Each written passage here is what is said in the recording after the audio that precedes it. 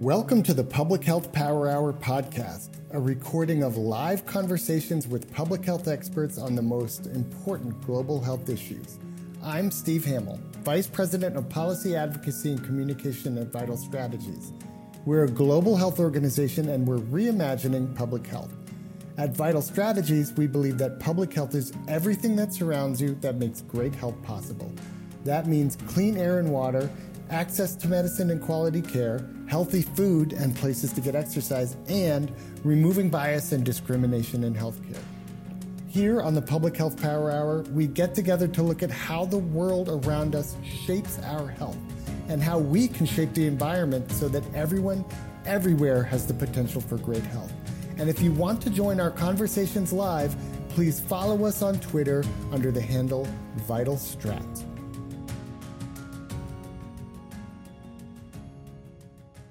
I'm happy to start our Public Health Power Hour on Gaslit by industry ads and how creatives are fighting back.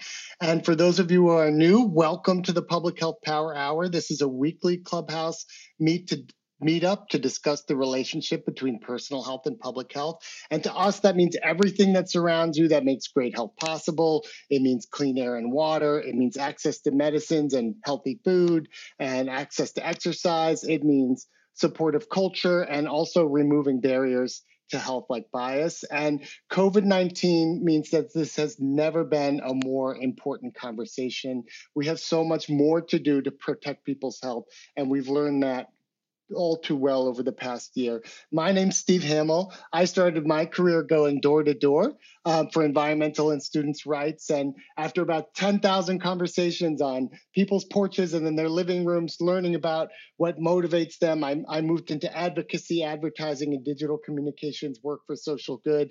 Now I'm at Vital Strategies. I'm the Vice President for Communication. And I love working here because we have one foot in public health science, but the other foot is really entrenched in the experiences and perspectives of the populations we seek to serve and of our partners and countries.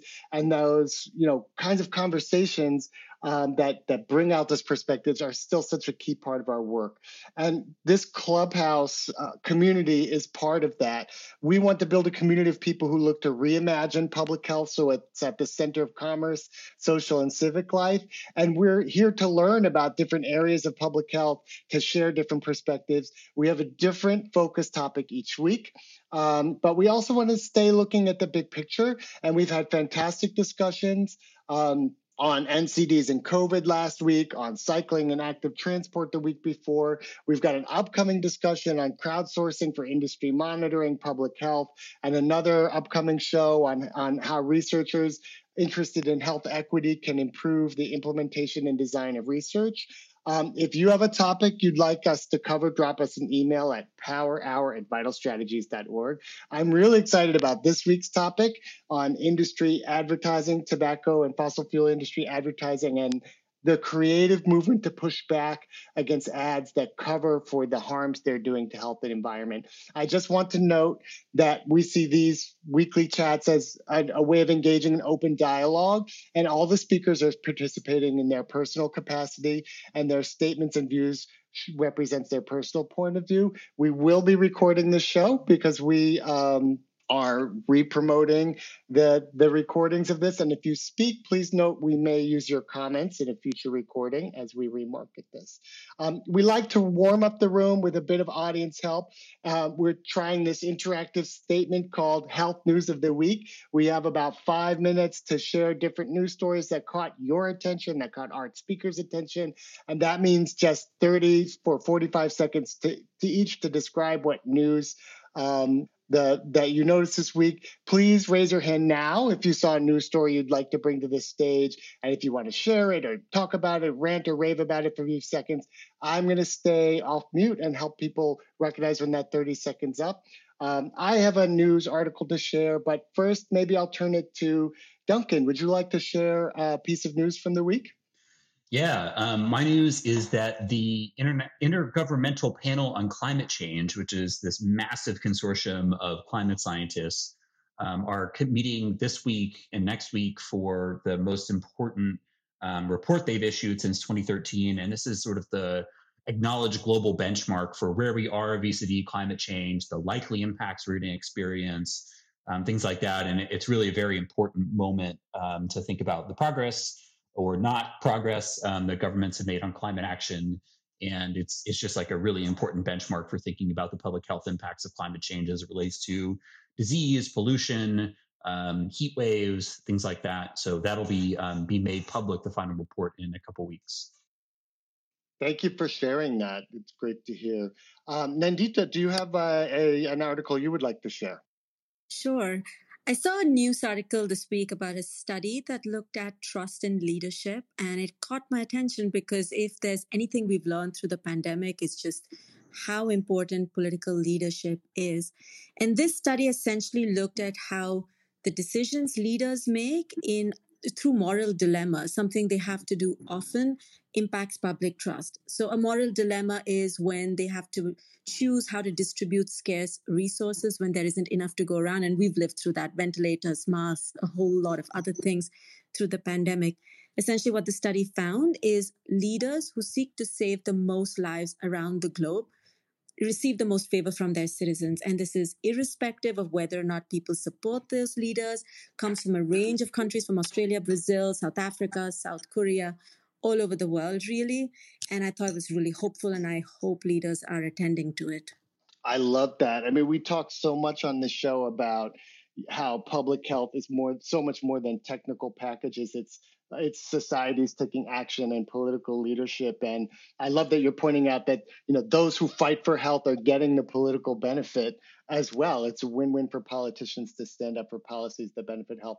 Karen, you raised your hand and came up to stage. What article would you like to share?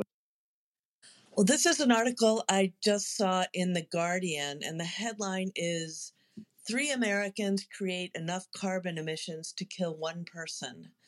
Says that the lifestyles around 3 average Americans will create enough planet heating emissions to kill 1 person. This is a new study that was just published in Nature Communications, and it's looking at what's called the social cost of carbon. And I know we've looked at this a little bit in the past, but it's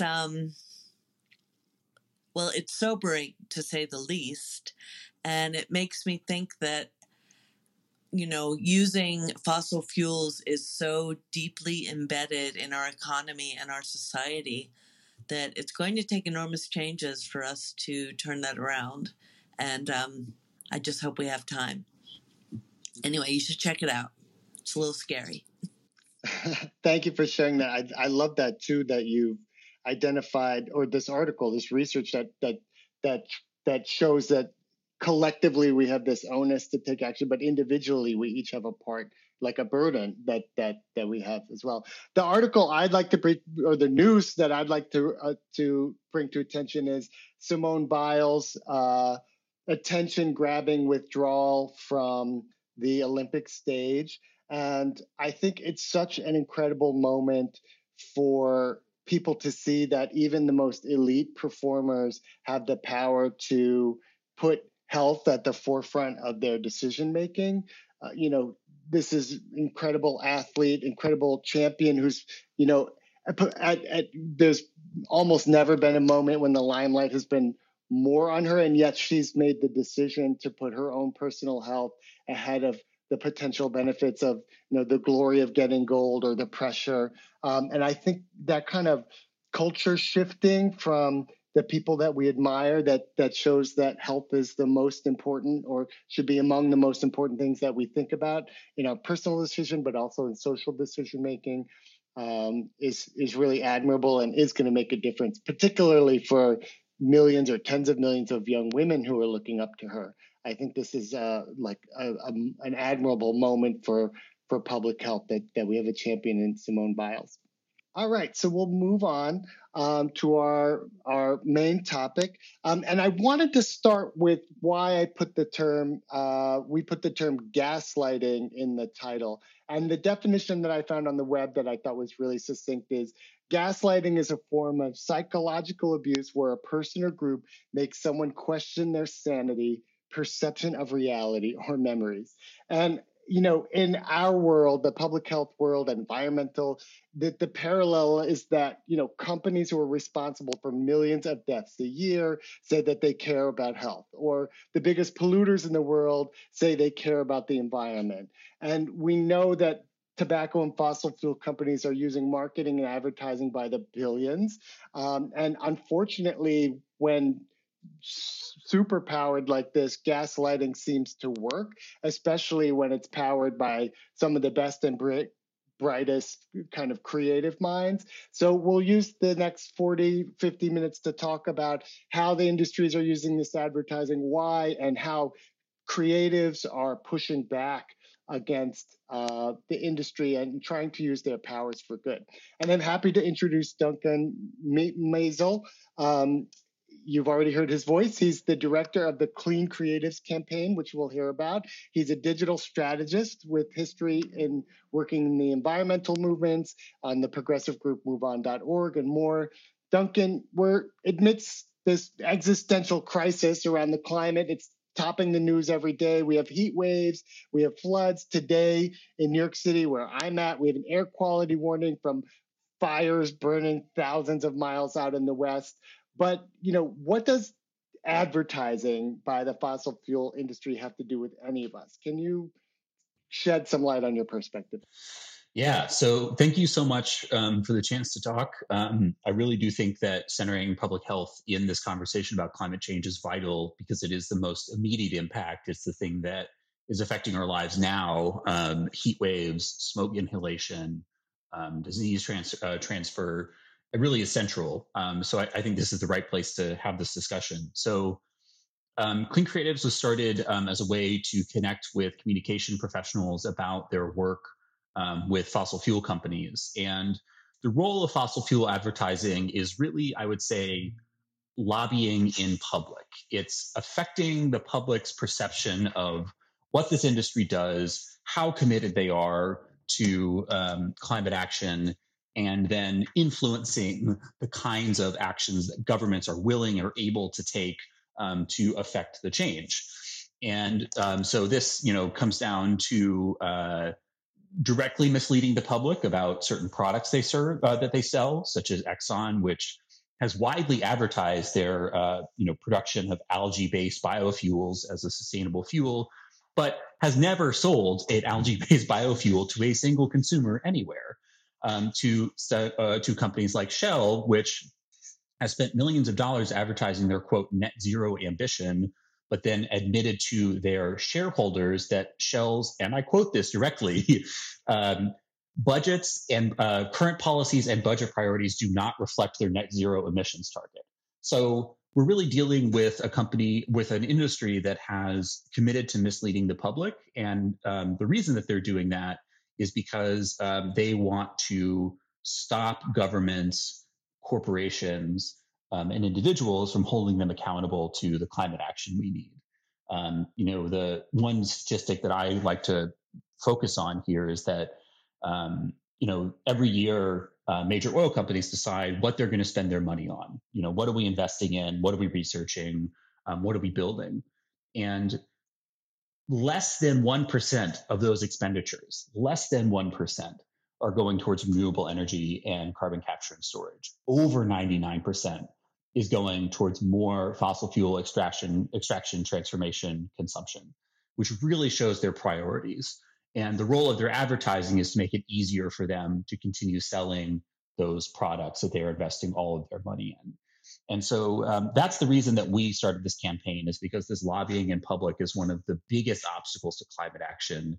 And it's the biggest obstacle because this industry, the energy industry, makes up 3/4 of the emissions that we need to eliminate. So we really see this as kind of the building block of meaningful climate action on the part of creative industries, communication industries, is really stopping working with the worst actors. Does that answer your question, Steve? Yeah, it does. And, I'd like to take the moment to draw the parallel with tobacco control. Tobacco is the world's leading preventable killer. It's on track to kill 1 billion people this century. And it's currently, tobacco-related illness kills more than 7 million people a year, and even more are, secondarily harmed through illness, morbidity and mortality both. And, since the 1950s, really, the tobacco industry relied on aggressive advertising, right? The original Mad Men were built around this kind of aggressive advertising, and they need it because cigarettes kill half of people who use them as directed. So they need advertising to replenish their customer base. And it's a massive part of their business infrastructure, and they require advertising to acquire new customers. In 2017 alone, tobacco companies spent $9.5 billion marketing cigarettes and smokeless tobacco just in the U.S. That's $25 million every day, or $1 million every hour on advertising and marketing. And despite kind of efforts to regulate them, we know big tobacco still targets youth, low-income communities, and communities of color, and yet they use advertising and marketing to say that they're supportive of these communities, that they're, support LGBT rights, all the while that they target them. And similarly, they're using advertising to convince public and policymakers that they're interested in health. The most brazen example recently is Philip Morris International's Unsmoke the World campaign, where they claim that they want people to stop smoking. And, this is a company that's one of the world's leading seller of cigarettes across dozens of countries. And if they cared about stop people quitting smoking, they could quit selling cigarettes. And it's kind of obvious, that their Unsmoke campaign is gaslighting, right? If they could help or stop selling their killer product, but instead they're putting millions of dollars behind a campaign that makes you doubt the obvious and changes the debate from should we regulate tobacco, how should we regulate tobacco, to promoting vaping, their new product. And another reason that they do this is they've identified in documents that got leaked that they need top talent, top creative talent to sell their products. And people don't want to work with a company whose mission is to sell a product that kills people. So they desperately need to refurbish their image so that they can recruit the kind of creatives that they need to run their campaigns. Nandita, I'd like to bring you into this a bit. Dr. Nandita Murukutla is a social psychologist and a behavioral scientist by training. She brings that deep expertise and experiences in market research to her work as Vice President of Global Policy and Research at Vital Strategies. So you're social psychologist by training, and all the time we hear from people, consumers, that advertising doesn't work. They're making their own choices and their own decisions. Can you share a little bit about the science behind how advertising works? I mean, it seems, like people aren't going to believe the, beautiful beach and seagull ad from some big oil company that they're doing great work on the climate. So why do they dump millions into ads like this, and how does it work? Sure. Thanks, Steve. And it's interesting you mentioned that people think they're invulnerable to advertising, when in fact there's data to show that most consumers believe that advertising influences others, but not themselves. And ironically, it is those consumers who believe that they're immune to the effects of advertising that are more likely to be influenced by it. It's probably because they dropped their guard. The fact that advertising would work is somewhat obvious. It's essentially advertising is persuasive communication, and persuasive communication works. And what advertising uses is classic principles of persuasion to make messages stick and to get people to act in certain ways. And before I talk about some of the principles from social psychology that explain the influence of advertising, I think it's important to remember, especially in the context of unhealthy commodities or harmful commodities, that the goal of the advertising is not just to increase the sales of the product, while of course that is the penultimate goal. It's also to promote the cause of that product, if you will. So in the case of tobacco, while the ultimate goal is to increase the sale of tobacco itself, the goal of the advertising is also to create that fertile environment in which the industry can thrive. And this is particularly important for industries that sell harmful commodities like tobacco, where the public is increasingly aware of the scientific harms or the evidence around the harms of these products, and that they're coming to get regulated. So, what are some of the principles underlying the effectiveness of advertising and really the sort of classic persuasion principles? Well, advertising exploits first the way people think. So, advertising has an effect on memory, and it's often subtle, it's often subliminal. The more people see certain ads or certain brands, they tend to build familiarity towards it, and they can mistake that familiarity or recognition as preference. And herein is another sort of behavioral scientific data point that's important.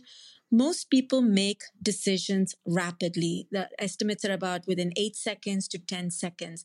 And so when people are making rapid decisions, they're in what is called a low information processing mode. And they're relying on peripheral cues in the product to make that choice. So one might be familiarity. They remember it better than the other products on a shelf or other product options. So that's what they may pick. And this is also where product labels come in. By making product labels, and the labels are in fact another communication form, making them attractive is a way by which the industry is essentially targeting consumers at that point of decision making to pick their product. Advertising also capitalizes on the way people feel. So advertising appeals to emotions, builds affinity, builds engagement, and essentially captures those universal pleasurable emotions and pairs it with that product or cause so that ultimately that product, its behaviors, feels like part of the social fabric in which people live. And herein are examples from Coke, another unhealthy product. And of course, tobacco, glamorized as it is by characters in films or other sort of, celebrity role models. And so ultimately, this is how, through the way people think and the way people feel, including creating a sense that everyone's doing it. And so get in on what is popular. These are the ways in which advertising harnesses the latent aspirations of people and cements that product, its practice and its culture into people's lives. I love hearing the science behind that. I think that's so important to recognize that. Well, I think what you said, that basically the repeated exposure, the number of impressions, is something that people end up substituting for actual validation of, to create trust. So they're putting these ads out on the airwaves. They're putting out stories that get their name brand out, and they establish, because they're a known quantity, they establish trust even when it's not deserved. That's really powerful. I wanted to touch a little bit about what some work that we've done, Vital Strategies has done within this area, similar to the Clean Creatives campaign, and dig into that a bit. About 3 years ago, we created an initiative called Quit Big Tobacco that's similar to the Clean Creatives campaign, worked to rally advertising agencies and big brands to pledge not to participate in efforts to promote tobacco use. And we really wanted to change that narrative. The tobacco industry doesn't have the creative talent they need to make this deadly product appeal to consumers. So they turned to ad agencies and some of the world's other leading firms to create these campaigns. And we know that big tobacco needs creative talent, but we wanted to challenge creative folks to say, do they need big tobacco? And we found willing partners in this effort. More than 300 brands, agencies, and people signed the pledge not to work with those who are promoting tobacco and not to work with tobacco industries directly.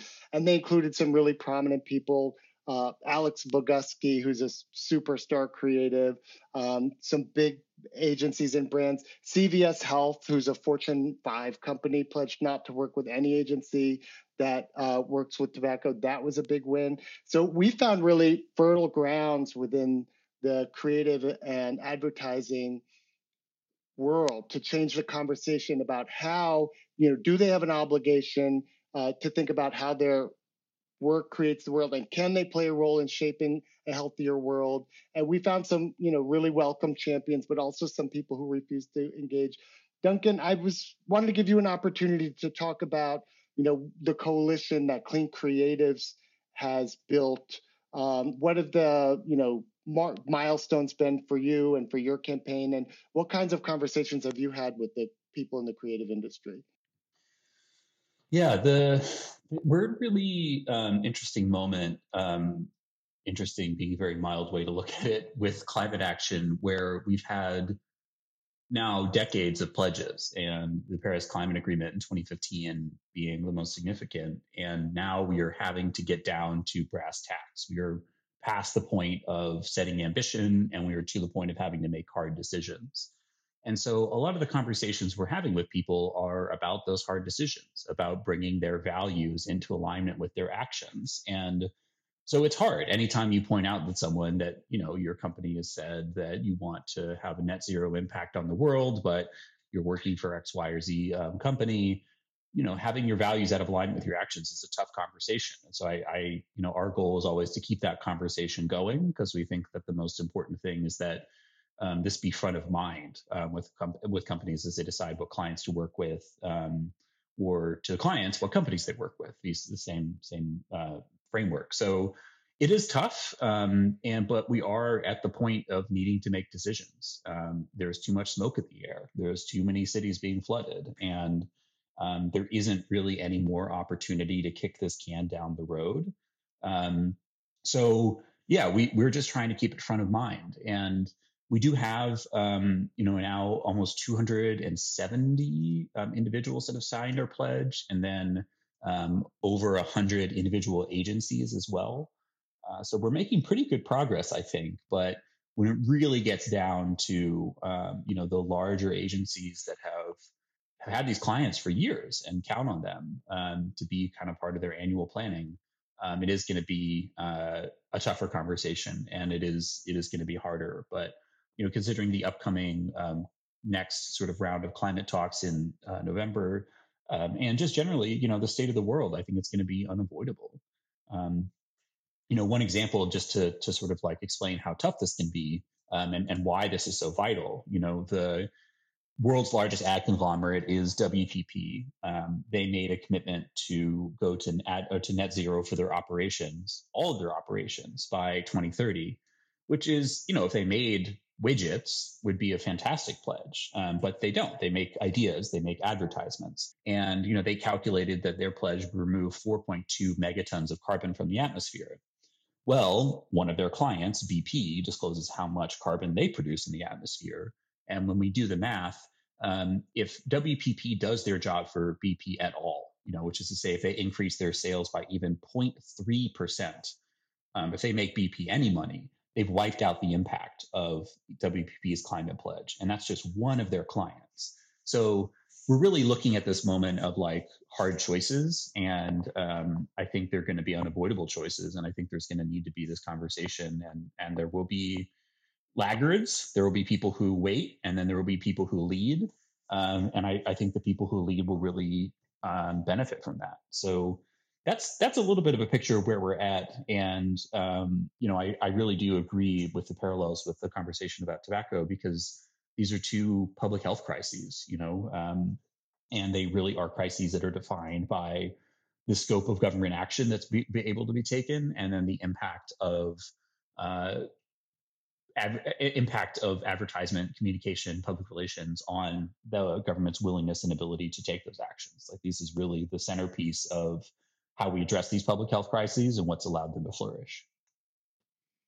Thanks for that. And I have a follow-up question, but if you have a comment or question you'd like to bring from the floor, please raise your hand and I'd be happy to bring you up.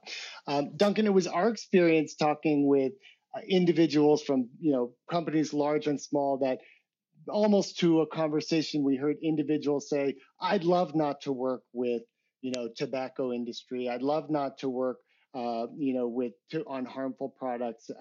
Or sometimes they say things like, well, we're only doing this, small piece. We're actually not doing the cigarette. We're just doing their vaping brand, and that's not bad. But it almost always came down to creative folks saying like, well, this is a business decision. You're going to have to talk to the CEO or CFO. But at the end of the day, the creative folks, the people who are actually creating the ideas, creating the ads, almost never want to to work on these kinds of harmful campaigns. They want to do work that's interesting and creative and engaging and betters the world. And they don't want to spend their time and talent on these kinds of campaigns. Did you have similar conversation? Absolutely. And there are two really strong indicators here of how bad this is to work on. One is that essentially none of the companies that have these major fossil fuel clients advertise them. They don't show up on their websites. No one's proud of this work. And the other thing is that you don't win awards doing this work. You don't win awards for tobacco clients. You don't win awards for fossil fuel clients. And that's a really vital part of career advancement, of being having the opportunity to take on more leadership, of getting a raise. You don't get those awards if you work on these clients. It is kind of the dumps. So yeah, people really don't want to do this for self-interested reasons, for personal reasons outside of that.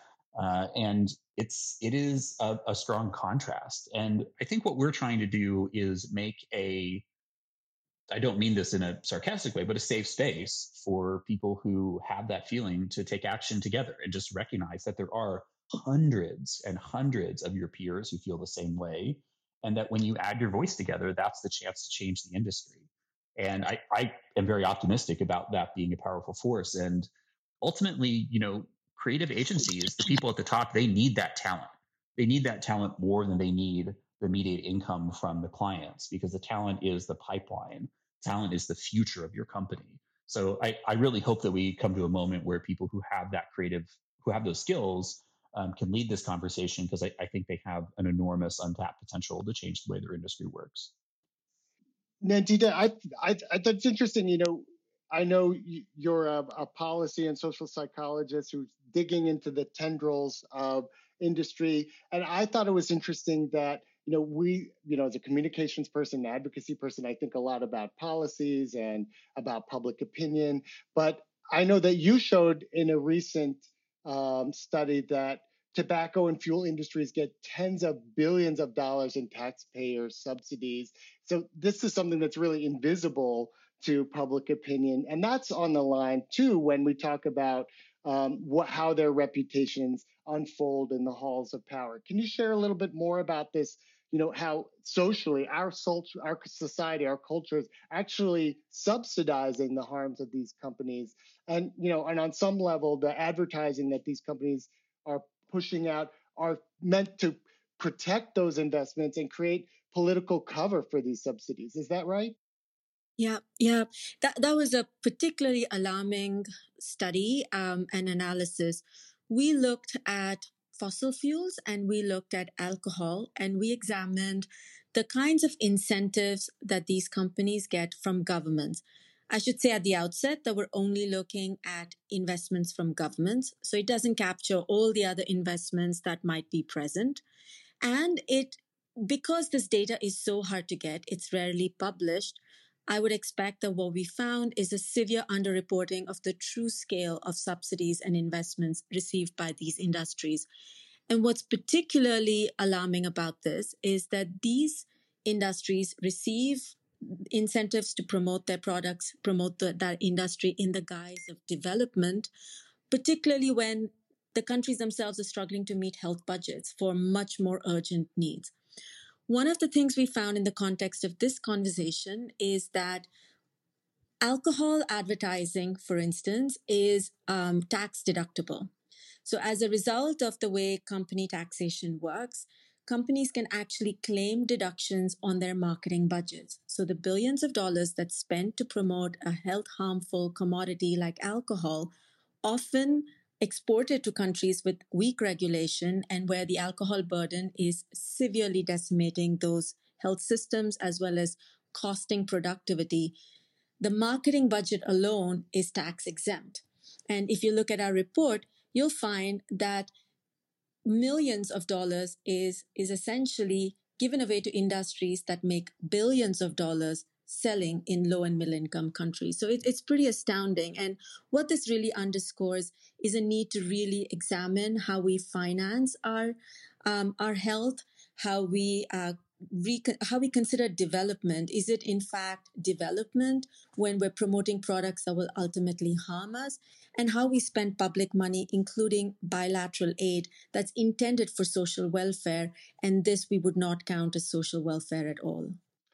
That's incredible. I mean, we've over just, the past 25 minutes, we've heard about how, these unhealthy industries, tobacco and fossil fuels, depend on advertising, a little bit about their profound impact on our health, how much they rely on advertising as a key tool for advancing their interest, and that the science is that the exposure to this advertising is as important or maybe more important than actual reality, than truth. And they rely on this to recruit the talent that they need, to continue advertising, to keep policies from being enacted, and to protect billions of dollars in subsidies, beyond even their business. We have a colleague who's come up with a question. Do you have a question or a comment to add? Thanks, Steve. Yes, I had a question for Nandita and Duncan. I think we briefly talked, or we have talked about kind of like tobacco marketing and the tobacco industry, but I've been seeing a lot of news articles recently about how the CEO of Philip Morris International announcing that they want the UK to ban smoking in 10 years. And I just wanted to get Nandita, Duncan, and everyone who's really on the line, their thoughts on this, because at the same time that they're making this announcement, they're also investing in like asthma inhaler companies. They're trying to elevate their smoke-free products. So just wanted to get Nandita and Duncan's thoughts. I think I before Nandita answers, I'll ask her to, I invite her to build on, because I just want to jump in on this. And I'd say, relates directly to the title of this talk. And Philip Morris International is gaslighting the world. This week, as you said, they announced to the public they want to get out of the smoking business in the UK. But just last week on their investor call, they said that they're looking forward to the recovery of their combustible smoking business. They've made a decision to leave the UK smoking business because their market position is weak. They only have 7.5% of the market there. And tobacco control policies in the UK are driving down smoking rates. So they see that there's no future for their combustible market. And, it's expensive for them to operate in the UK in this losing market. And they just want to push their IQOS product, which is their to heat not burn product. So they put lipstick on a pig. And, they've rolled out this PR effort to push this story that they care about health, when in fact, this is more about pushing cigarettes elsewhere. And they continue to oppose policies that are proven to improve population health. Of course, they haven't made this announcement in other countries where they're market leaders. So to me, it's just a great example of how they've put lipstick on the pig of this business decision of theirs, and a lot of breathless media coverage about this announcement is serving their larger interests of kind of creating a more positive public image. But Nandita, I saw you come off mute. I'm happy to have you build on that. Yeah, I mean, I just said that I think it's the most blatant example of what we see typically as refurbishing images. I think Duncan's example of WPP is another such example of this. And really, I believe a lot of this is reflective of the tighter regulations around the tobacco industry, and therefore all of the different ways in which the industry continually seeks to market itself and push its margins where really they're expecting to see growth. And it really calls upon us, therefore, to make sure the public is well educated and understands how to read between the lines, and that as a global health community, we continually monitor for this. Steve, you've mentioned that in a forthcoming interaction, our colleagues will be talking about a crowdsourcing platform by which Vital Strategies is monitoring ways in which the tobacco industry continually markets itself. And I think those kinds of systems to both monitor and then to respond are crucial. And just to say, I mean, there's so much history for this approach across industries. they've always just tried to position themselves, both fossil fuels and tobacco, as just being innocent suppliers. We provide something that people want, and we can't stop selling it because they want it. We need you to take the action, is sort of the attitude here. And recently, ExxonMobil's top lobbyist was caught in a video sting, which is hilarious and revealing. And I absolutely recommend watching all the coverage about this, where he talked about why ExxonMobil all of a sudden supports a carbon tax. And he admits it's because it will never happen. And what it does is it positions them as socially responsible. They say they're calling for an action that, is nominally against their bottom line, but they know it won't happen. And what they do is it shifts responsibility. It says it's the responsibility of government to address the harmful impacts of our product, not us. And then they're advocating for something that, even if it did happen, they would have an opportunity to weaken, to limit its impact. And then ultimately, it just makes the case about why people need their products. So this strategy of sort of picking one big, hairy sort of public policy goal that seems, oh, wow, this is surprising. This is a tried and true strategy. And it's something that Exxon and fossil fuels are definitely doing in parallel. And I agree, it's exactly it's a branding effort, and it's a harmful one at that. I want to build on something that you just talked about, which is this underlying frame of individual choice. And in the tobacco space, we see that all the time. Tobacco companies saying, "Well, smokers are choosing. We're just, we're allowing, we're empowering, we're selling something they want."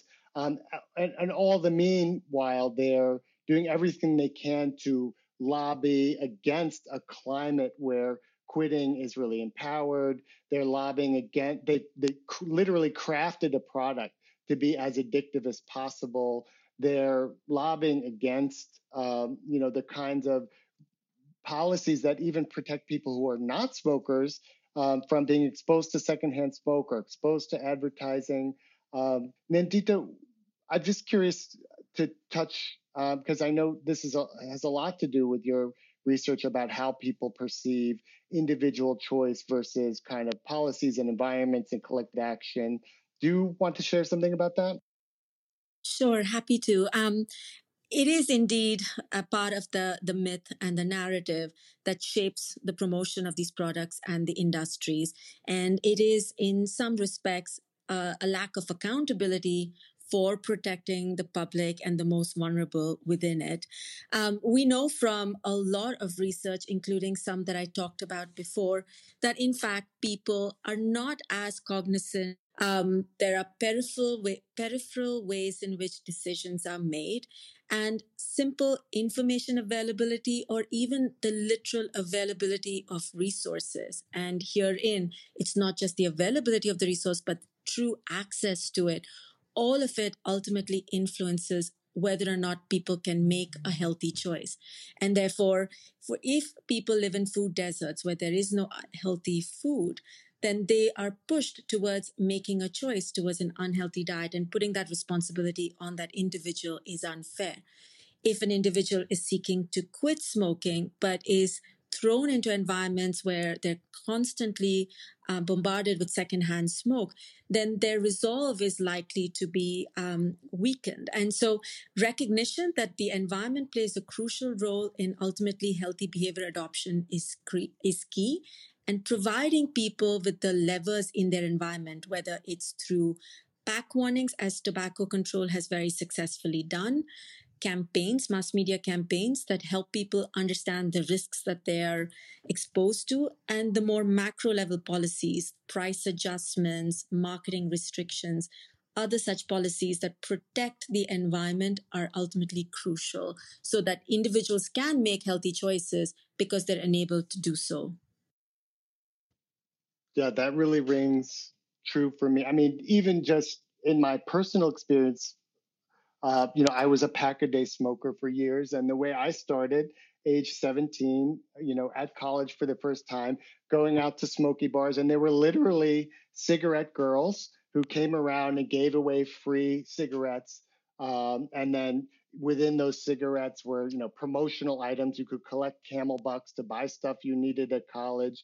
And so technically, yes, there was, I made a choice to start smoking, but also the environment was one that really promoted smoking as a glamorous thing to do, something cool you did when you went to college and you became an adult, and incentivized and rewarded people who smoked. So the policy, the environment around us is incredibly influential around our individual behaviors. And when you scale that up to millions or billions of people, that's where you see the population health impact. I have a very open question, which is, has the role of social media made this kind of era of gaslighting more prominent?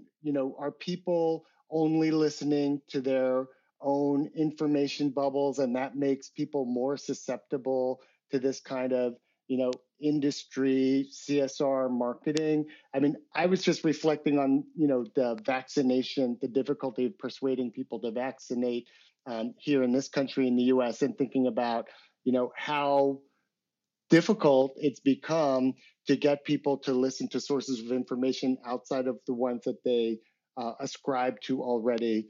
And looking at, I know the tobacco industry seems to be taking advantage of this kind of environment to become more and more aggressive in positioning themselves as, a company with a conscience, companies with conscience, companies that care about health.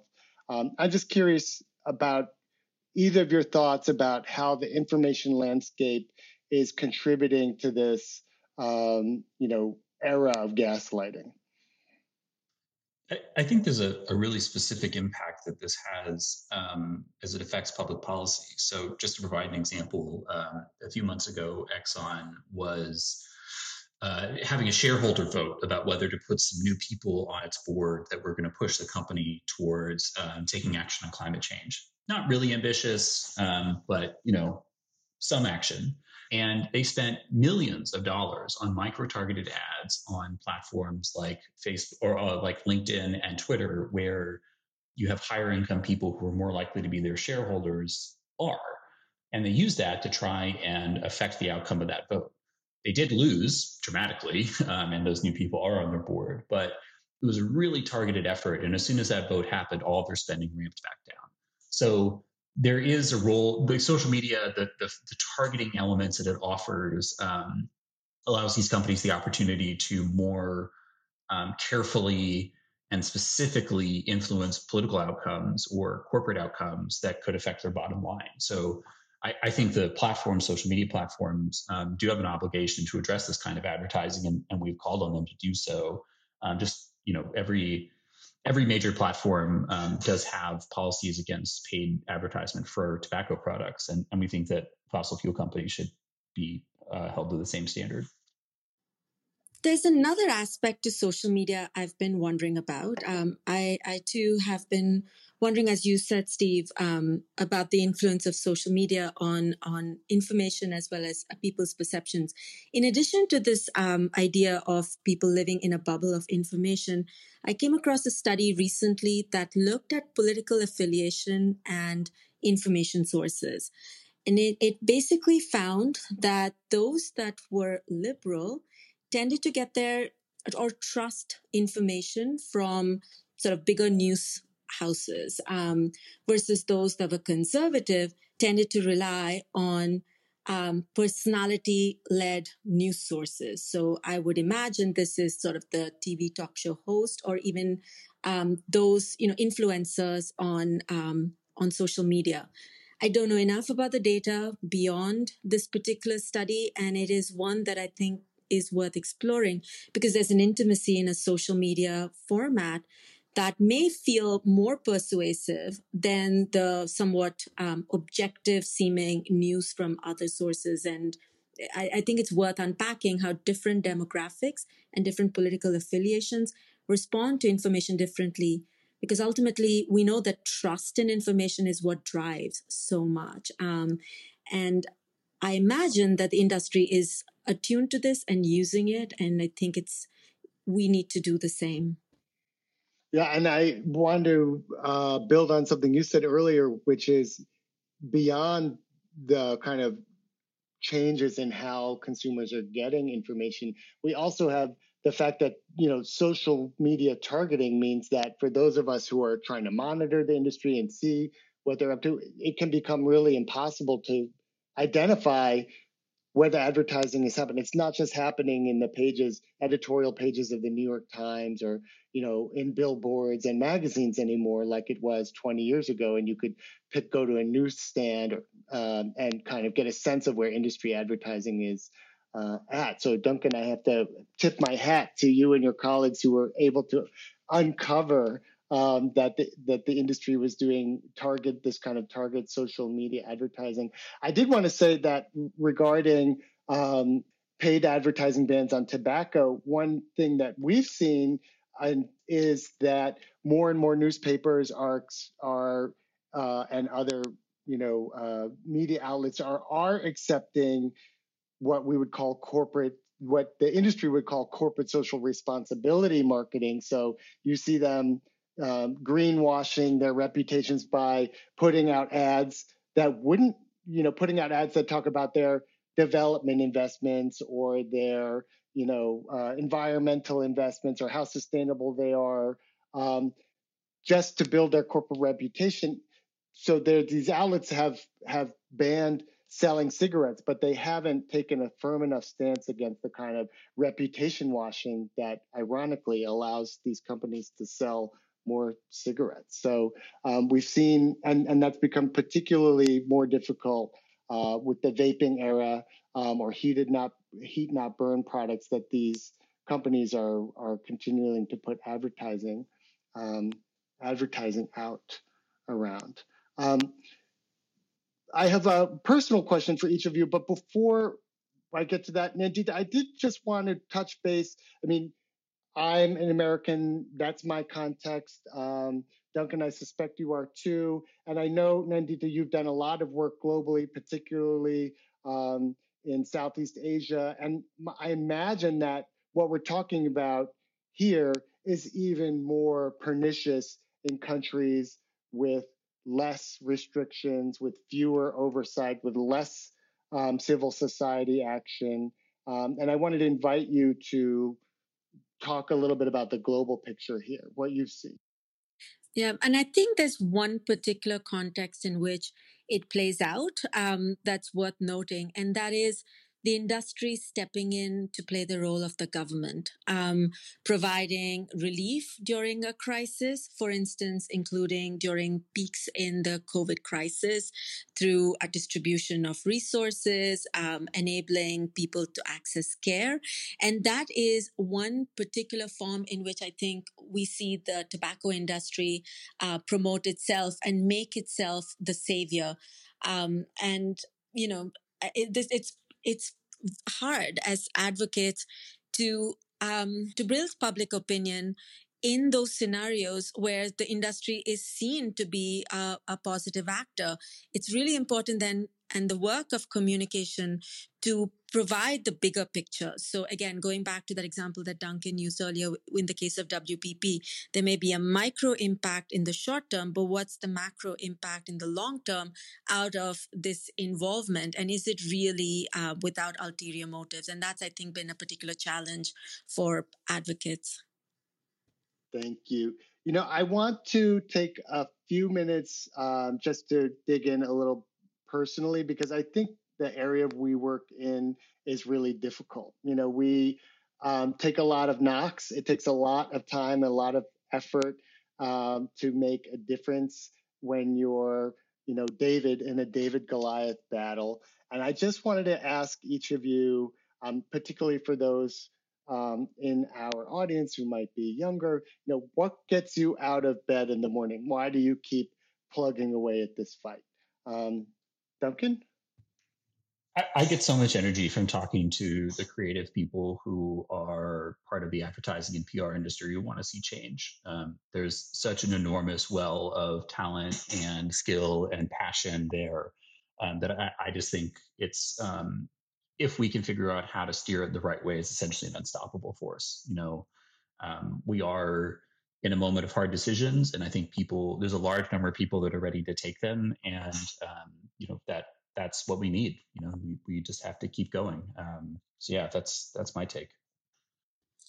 And I think I get hope from the solutions. There are solutions. They're not often complicated.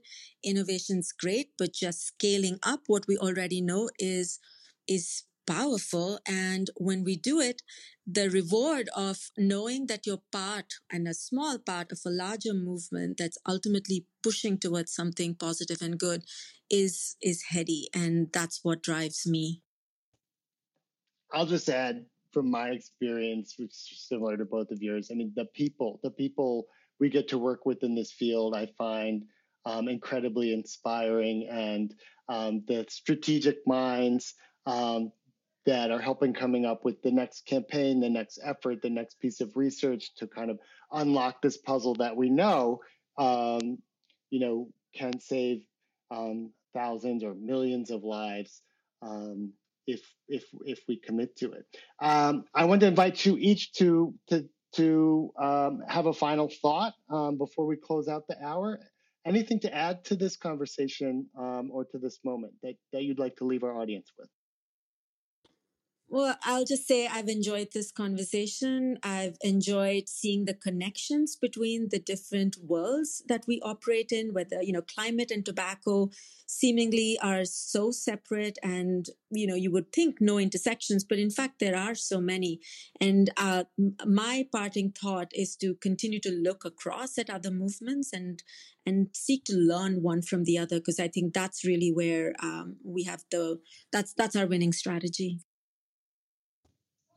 Yeah, I would share that gratitude. Thank you, Nandita and Steve, both. These are two industries that don't need to exist. We don't need them. We are past that point. And I just think there's such amazing opportunity for transformation. And, the world will be a better place once we get rid of these people. So, or get rid of their business. Sorry, I should say. The cleancreatives.org is you can find out more about our work. If you're a communication professional, we really welcome your feedback, your ideas, your insights, your participation.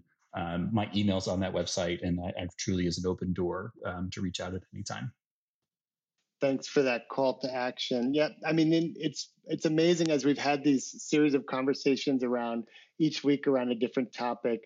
We often come, I think we're in a moment, especially with COVID-19, where we see the greater need for collective action on health and on the constituent problems like climate, and for advocates and professionals and researchers to look outside of what was formerly siloed work and think bigger, to create more collective action and to think bigger about what types of changes do we need to make socially to create environments that actually promote health, that actually promote empowerment, that reduce barriers across multiple different issues, and to find those synergies, as you said, Nandita.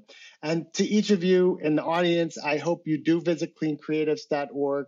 Each of us can pledge not to work for these terrible industries. And I hope you come back to the Public Health Power Hour in the future. Again, I want to thank each of you, Nandita and Duncan, especially for being on this Public Health Power Hour, and see you in weeks to come. Thanks again for joining us for this episode of the Public Health Power Hour. We hold these live conversations several times a month on Twitter Spaces. Follow us at VitalStrat on Twitter to join the conversation in real time. We'd love to see you there. To learn more about how Vital Strategies is reimagining public health, go to www.vitalstrategies.org. I'm Steve Hamill with Vital Strategies. Join us next time on the Public Health Power Hour.